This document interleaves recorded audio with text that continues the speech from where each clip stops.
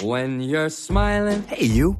Bubbly sparkling water is crisp, refreshing, and perfect for any occasion. Kind of like my voice, but in a can. No calories, no sweeteners, all smiles. Bubbly. Crack a smile.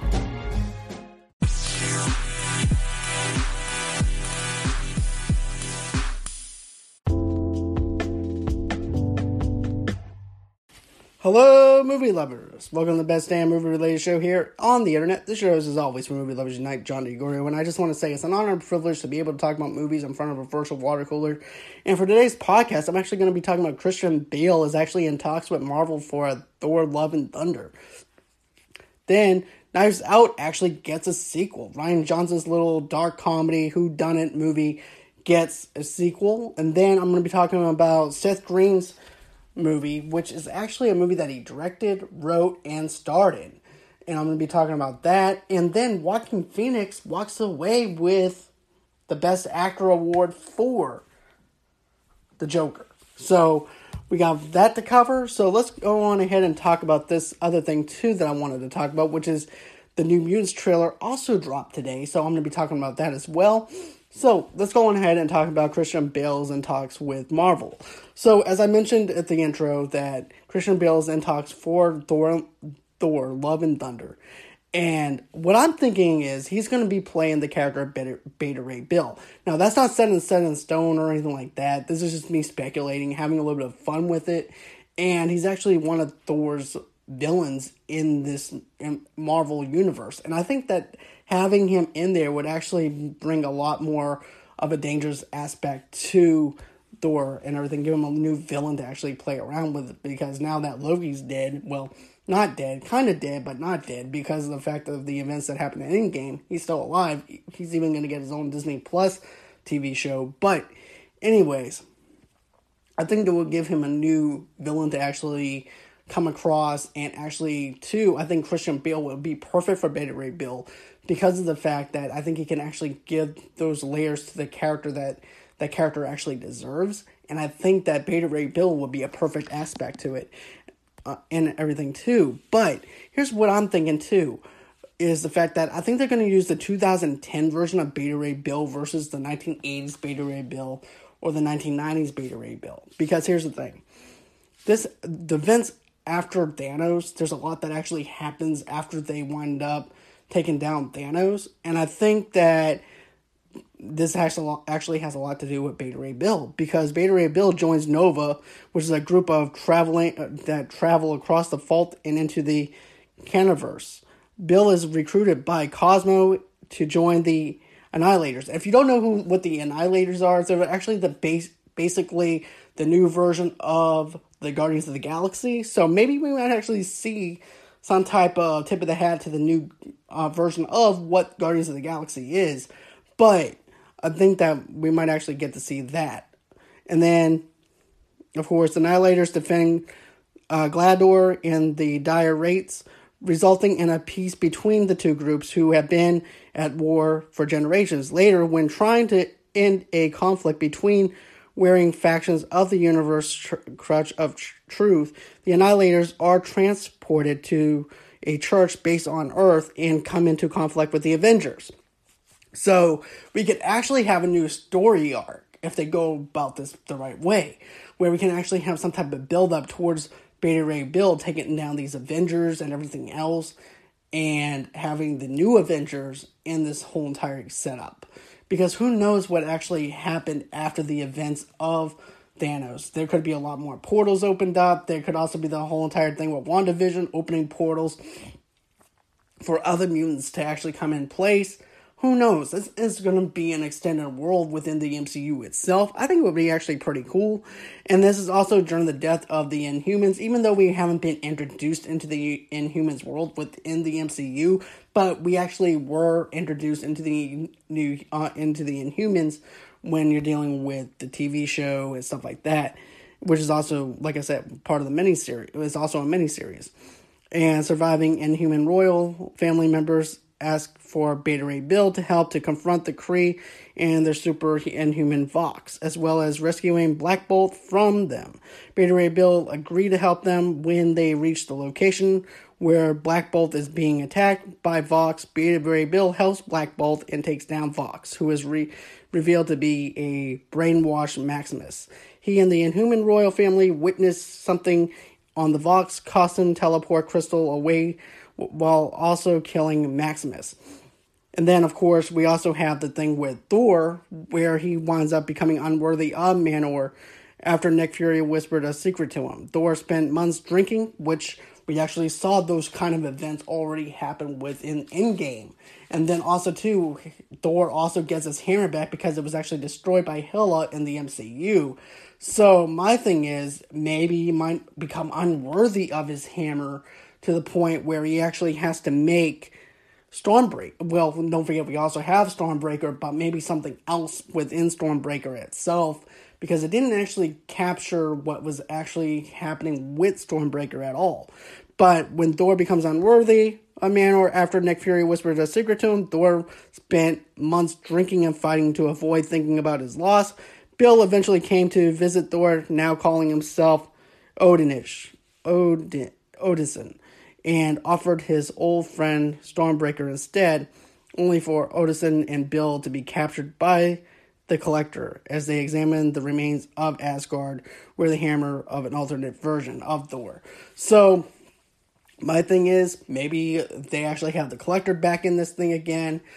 And I know Asgard is actually destroyed, so maybe there might be another version of Asgard, which we actually saw on Earth, where they actually do build another version of Asgard on Earth. So maybe we can actually have it to where Asgard's in danger. This version of Asgard's actually in danger, and now they're actually having to gather up and actually fight. So that might actually be something that might actually work. So I think that having him in there would actually be beneficial towards Thor. And not only that, but I could even hear Christian Bale go, "Where is he? Where's Thor?" Doing my little Batman raspy voice and everything, which I haven't done in a long time, but I can just picture him as Beta Ray Bill. I can just picture him giving him the layers that he actually needs to go on. But anyways, that's what I think that's actually going to happen with this Thor Love and Thunder, even though Jane's coming back. And, I'm not really a fan of the Jane character and the way that they actually perceive Jane at all. I really didn't like I never really felt the connectivity with Jane and Thor. But, if that's what they're going to give us, that's what they're going to give us. I'm not going to complain about it anymore. I'm just going to go on ahead and try and enjoy this movie as much as I can whenever it does come out. So, tell me what you guys think. Do you like the idea of Beta Ray Bill being played by Christian Bale, if that's, in fact, who he's going to be playing? Because, like I said, this is me speculating. This is just me just wondering the possibilities of what character that I think he might be playing. But he could be playing a different character altogether. But that's just my thoughts on it. Tell me what you guys think. I'm going to actually have in the descriptions where you can actually send in a voicemail message and tell me what you guys think about it. But for me, Beta Ray Bill needs to be introduced into the MCU. And I think Christian Bale would be a great actor to actually play Beta Ray Bill. So, tell me what you guys think. Now I'm going to be dropping down to Knives Out. And it was announced today that Knives Out is actually going to be getting a sequel. And get this, I haven't seen Knives Out. I don't know if this movie's any good or not, but I do know that it has that Clue kind of flavor to it, dark humor, and it also has like a whodunit, and it also has one room type of setting where you're trying to figure out who killed somebody and stuff like that. And you also have a detective that's in it as well, that's actually played by Daniel Craig, and Daniel Craig has to investigate each person inside the house and everything and figure out who killed this person. Now, what I liked about this is it's a Rian Johnson film. So that tells me right there that the backlash with the Star Wars fans, people still went out and saw a Rian Johnson film, which is something that I'm actually happy that they actually did and supported Rian Johnson, despite the film that he actually made for The Last Jedi. People didn't really like it. I liked aspects of The Last Jedi, but I didn't love it as a whole. But, I will always call The Last Jedi a Star Wars fan movie made by a Star Wars fan. So that's basically what we got from that type of movie. But Rian Johnson and everything, I think that people forgave him for The Last Jedi. Some people actually did and went and saw this movie. And you can't go wrong with $130.3 million with a $40 million budget. That's actually impressive. And it's actually impressive enough to where they want to make a second movie out of it. And this time they wanted to focus mostly on Daniel Craig's character, which is the detective. And then you also have Jamie Lee Curtis in this movie. You have Chris Evans, like I said before, Daniel Craig. You have a well-suited cast. And it blew the box office away in November. And here's the thing. This movie wasn't even on my radar to go out and see or anything like that. I'm like, I'll catch this on Redbox. I'd rather go see Dr. Sleep than go ahead and see this movie. It's not the fact that it was a Rian Johnson movie. It wasn't the fact that I don't like Jamie Lee Curtis or Daniel Craig or anything like that. And the trailers just didn't sell me to the point where I'm like, I have to go out and see this today. And that's why I didn't go out and see it, because the trailers didn't really sell me on anything. I didn't really laugh at any of the humor or anything like that, other than Chris Evans flipping people off, which I haven't seen Chris Evans in that type of level since The Losers, which I loved him in The Losers. So I like to actually see him in more movies like that. But other than that, though, I really have to say that, you know, I'm excited that they're making another Knives Out movie, even though that is not a movie particularly for me. Maybe after I see the very first movie, maybe I might actually be excited because there's a Knives Out movie. But for me, personally, right now, I'm not that excited to actually see a Knives Out sequel. But I'm happy for people that are actually wanting to see another movie, especially at the success that Rian Johnson had with the very first Knives Out movie. So, with that being said, let me go on ahead and drop down to the New Mutants trailer. So, what I did was, and this is what I just did recently. I watched the trailer that was released by Fox a couple of years ago. Then I went on ahead and rewatched the trailer they released today. And here's the thing. I'm going to be honest with you. I'm not that excited about seeing a New Mutants movie at all, which is actually a reintroduction to the new version of what the X-Men are. And these are actually the New Mutants that actually take spots of Wolverine, Storm, and all that. But what sold me on the very first trailer, what sold me on the plot, when Fox had their hands in it before it got taken over by, oh boy, Mickey Mouse. Before Mickey Mouse. Before it got taken over by him, what made me excited was the fact that it was going to be a horror type of movie. It was going to be a horror type flavor that we haven't seen before. It was also going to be focused on suspense and maybe have a little bit of gore in it to actually add in with some of the horror effects as well. And here's the thing. Like I mentioned last night, I don't mind gore as long as it's there for a purpose. So if it's there for a purpose and just not for gore fest, I'm fine with it. But, you know, I like the fact that they actually had Another Brick in the Wall by Pink Floyd. The Wall is actually one of my favorite albums from Pink Floyd, besides Dark Side of the Moon. But I'm going to be honest with you. I mean, I really have to say that the original trailer and everything sold me back then. Now I go back and watch this new trailer, and you can definitely tell that they reshot a lot of stuff and things like that, but Disney did, in fact, keep it on the same level as what Fox was actually doing, which is a plus. Because I was afraid that they were going to make it a lot more a lighter tone movie, rather than make something that was horror related and have that horror flavor to it, which is something that I really want. And they actually kept, of course, the wall, Another Brick in the Wall in this trailer. And then also too, we actually have the introduction to each character. It's actually more focused on the characters, which is something that I really liked with this new trailer. Because with the first trailer, it didn't really give us the characters. All they gave us was what the tone of the movie was going to be and what they were trying to go for. And then what Disney and 20th Century Fox did was, because the reason why I said Disney with 20th Century Fox is because now Disney has their hands in the cookie jar where Fox had their hands in, and they're trying to figure out what they're going to do with this New Mutants movie. And they actually kept the tone the same based off the trailer.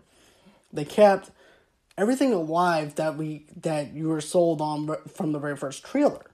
So that was another positive aspect. And then you also have, like I mentioned, another brick in the wall. Then also too, we have the character build-up of each character on who the characters are. Then we actually have the plot of what this movie's going to be about, where you actually have these characters that's in the school that's supposed to help them with their superpowers, but instead they're actually inflicting fear, which is most of their fear, whatever they fear, and turning it in actually killing mutants rather than helping them. So I like that aspect to it. It actually has a kind of like a House on Haunted Hill kind of vibe to it. And I have to say, I'm actually sold on that aspect of where you have these mutants that actually has to team up with each other. They don't know each other from Adam. And here they are. They actually have to team up to take down these team of doctors so that they can escape the school. So I like that aspect. But here's another thing too, and this is also why I'm basically not sold per se. It's because of the fact of how long it has actually been since we saw the very first trailer to New Mutants. Then also to where Disney didn't even exactly know what they wanted to do with this movie at all. That's another thing that makes me skeptical about it. And then the trailer, I'm going to be honest with you, they put together a good trailer and everything. But for right now and everything, I'm just going to put myself to the side and see what else they're going to do with the next trailer. If the next trailer is a little bit more on the light side of things, that's how I'm going to know that maybe they're playing around with the tone. But right now, they're keeping the tone the same. They're keeping everything the same and giving you the same type of build-up that we actually got from the very first trailer. So as for the trailer itself, it sold me in a way, but I'm also on the fence where I'm kind of skeptical because of how long it's actually been since we actually saw a New Mutants movie trailer. So there's that aspect as well. And now I'm going to talk about Changeland. Now, Changeland is directed, like I mentioned before, by Seth Green. And it's also written by Seth Green. And it also stars Seth Green. And I like Seth Green as an actor. I've always liked him as an actor. Ever since I first saw him in Austin Powers. And not only that, but he was even in a commercial where he goes, cha-ching. I loved that commercial with him in it. As a matter of fact, I didn't even know he was the cha-ching guy until I started going through 90s TV commercials and stuff like that. But, what sold me on me watching this movie was the fact that, he was actually in an interview with Collider Live at the time, which Collider Live is no longer Collider Live anymore. It's now SCN Podcast. But what made me get sold on this whole entire idea was the way that Seth Green was actually explaining what the plot was about. And that's what made me sold on it. And, it's about this troubled man who goes through a personal crisis and he meets up with his estranged friend in Thailand. And it's got the guy from Road Trip in this movie too. And that guy and everything is in this movie and he plays his best friend. And I have to say, the chemistry between the both of them is really good and everything else. But, and get this, it actually has Macaulay Culkin. It has, it even has one of the Randy Gortura in this movie. No, Randy Orton, my bad. But it has Randy Orton in it. And, what made me, like I said before, what made me get sold on this movie was the fact the way he was describing the characters and the way that they actually feel real, because it's actually real life situations that people actually go through. And plus, I was actually going through some rough times and everything else, so I'm like, okay, this is a movie that I actually want to see. And the crisis that is actually going on with Seth Green is his wife's cheating on him, so he goes off to Thailand. And his friend is right there next to him and trying to help him figure out what he's going to do next. And here's the thing. Thailand is a beautiful country. It really is. It has, and get this, a beautiful culture, beautiful scenery, and everything else. But that's all we get from this movie. It's like, I feel like I was on a tour guide rather than being invested in the characters itself. It's like, okay, they're going to this island, they're going to that island, he works as a Buddha, Then he goes off to another island, and the movie wraps up. And I'm like, okay, so what is he going to do about this situation when he gets back into the States? Is he going to take his lying, cheating wife back, or is he going to divorce her? There was no layers to this character. Basically, what you see is what you got. There's a few funny moments in the movie itself, and there's also a moment where Seth Green actually does have no dialogue, and he's just sitting there in a daze. And you can actually tell that he's actually hurt. And I like the fact that they actually had that in the movie. But, come on, an hour and some more minutes of this movie and everything, I'm wanting to see some type of transformation, some type of thing to where Seth is actually going to make a decision on if he's going to keep his wife or not. And for me, it just felt flat. The humor works here and there. And then also, too, what else I have to say that I liked about it was, how many of us actually do checklists to make sure that we actually have the right person that we want to be with? And the fact is, he actually marked off every single thing on his checklist that actually told him that he actually loved this person, and this person wound up doing this to him. Now he's stuck in a rock and a hard place because he doesn't know what he wants to do. And he's in this whole entire dilemma the whole entire time. And like I said, it's not one of those movies that is power-driven or heartwarming or anything like that.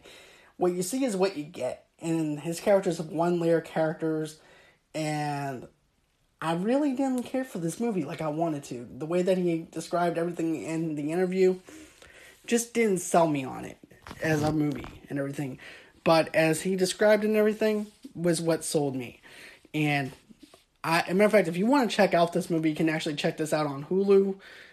And I wasn't even sure that this movie was actually available on Hulu, so I just typed it in, and there it was. So check that out if you actually are interested in seeing The Changeland. And it's actually Changeland, which is one word, not two words.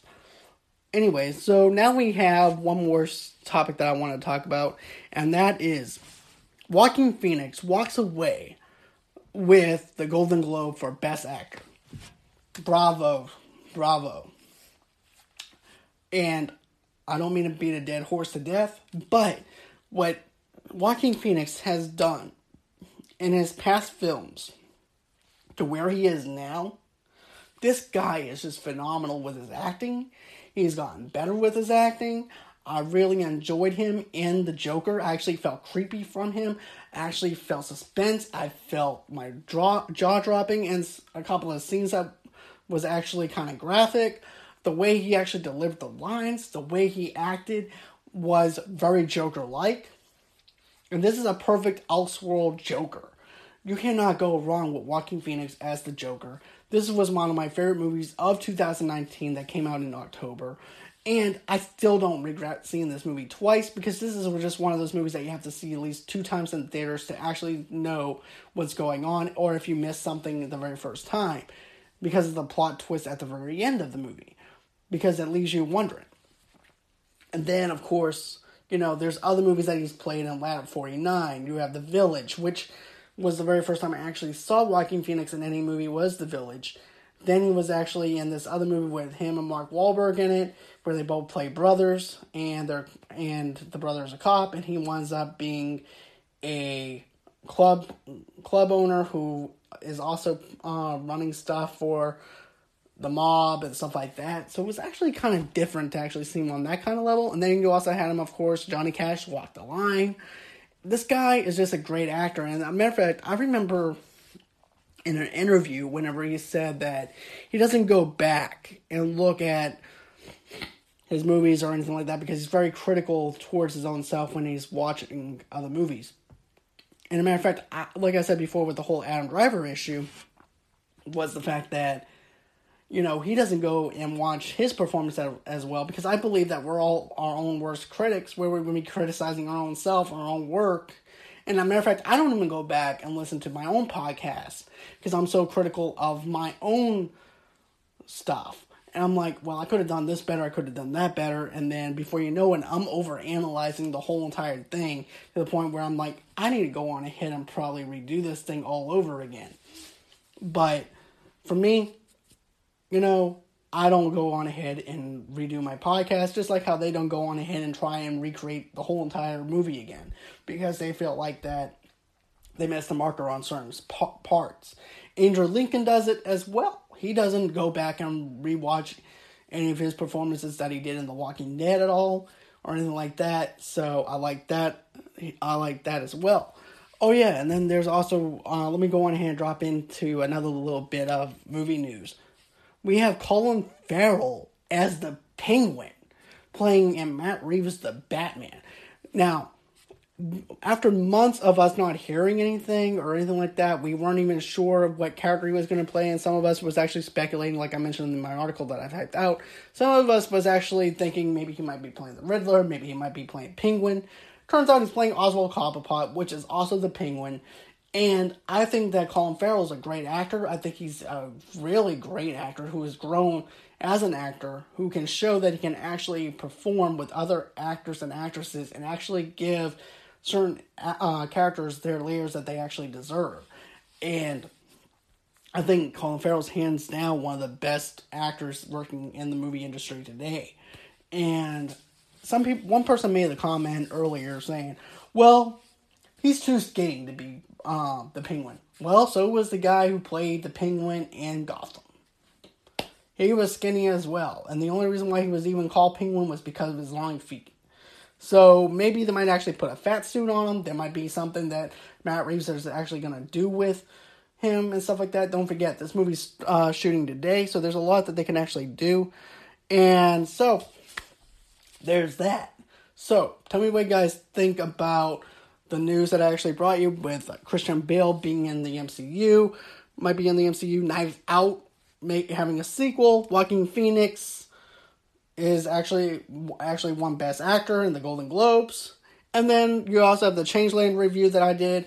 And also, too, we have Colin Farrell as the Penguin now, joining the cast of the Batman. And I love the cast. I love the casting for this movie. The only thing that I'm not actually sold on is Robert Pattinson still. But aside from that, stellar cast. Matt Reeves did a really good job of recasting all these actors and actresses to play these characters. So I can't wait until I see this movie in its full entirety. So that's going to do it for me for tonight. Until next time. Bye-bye.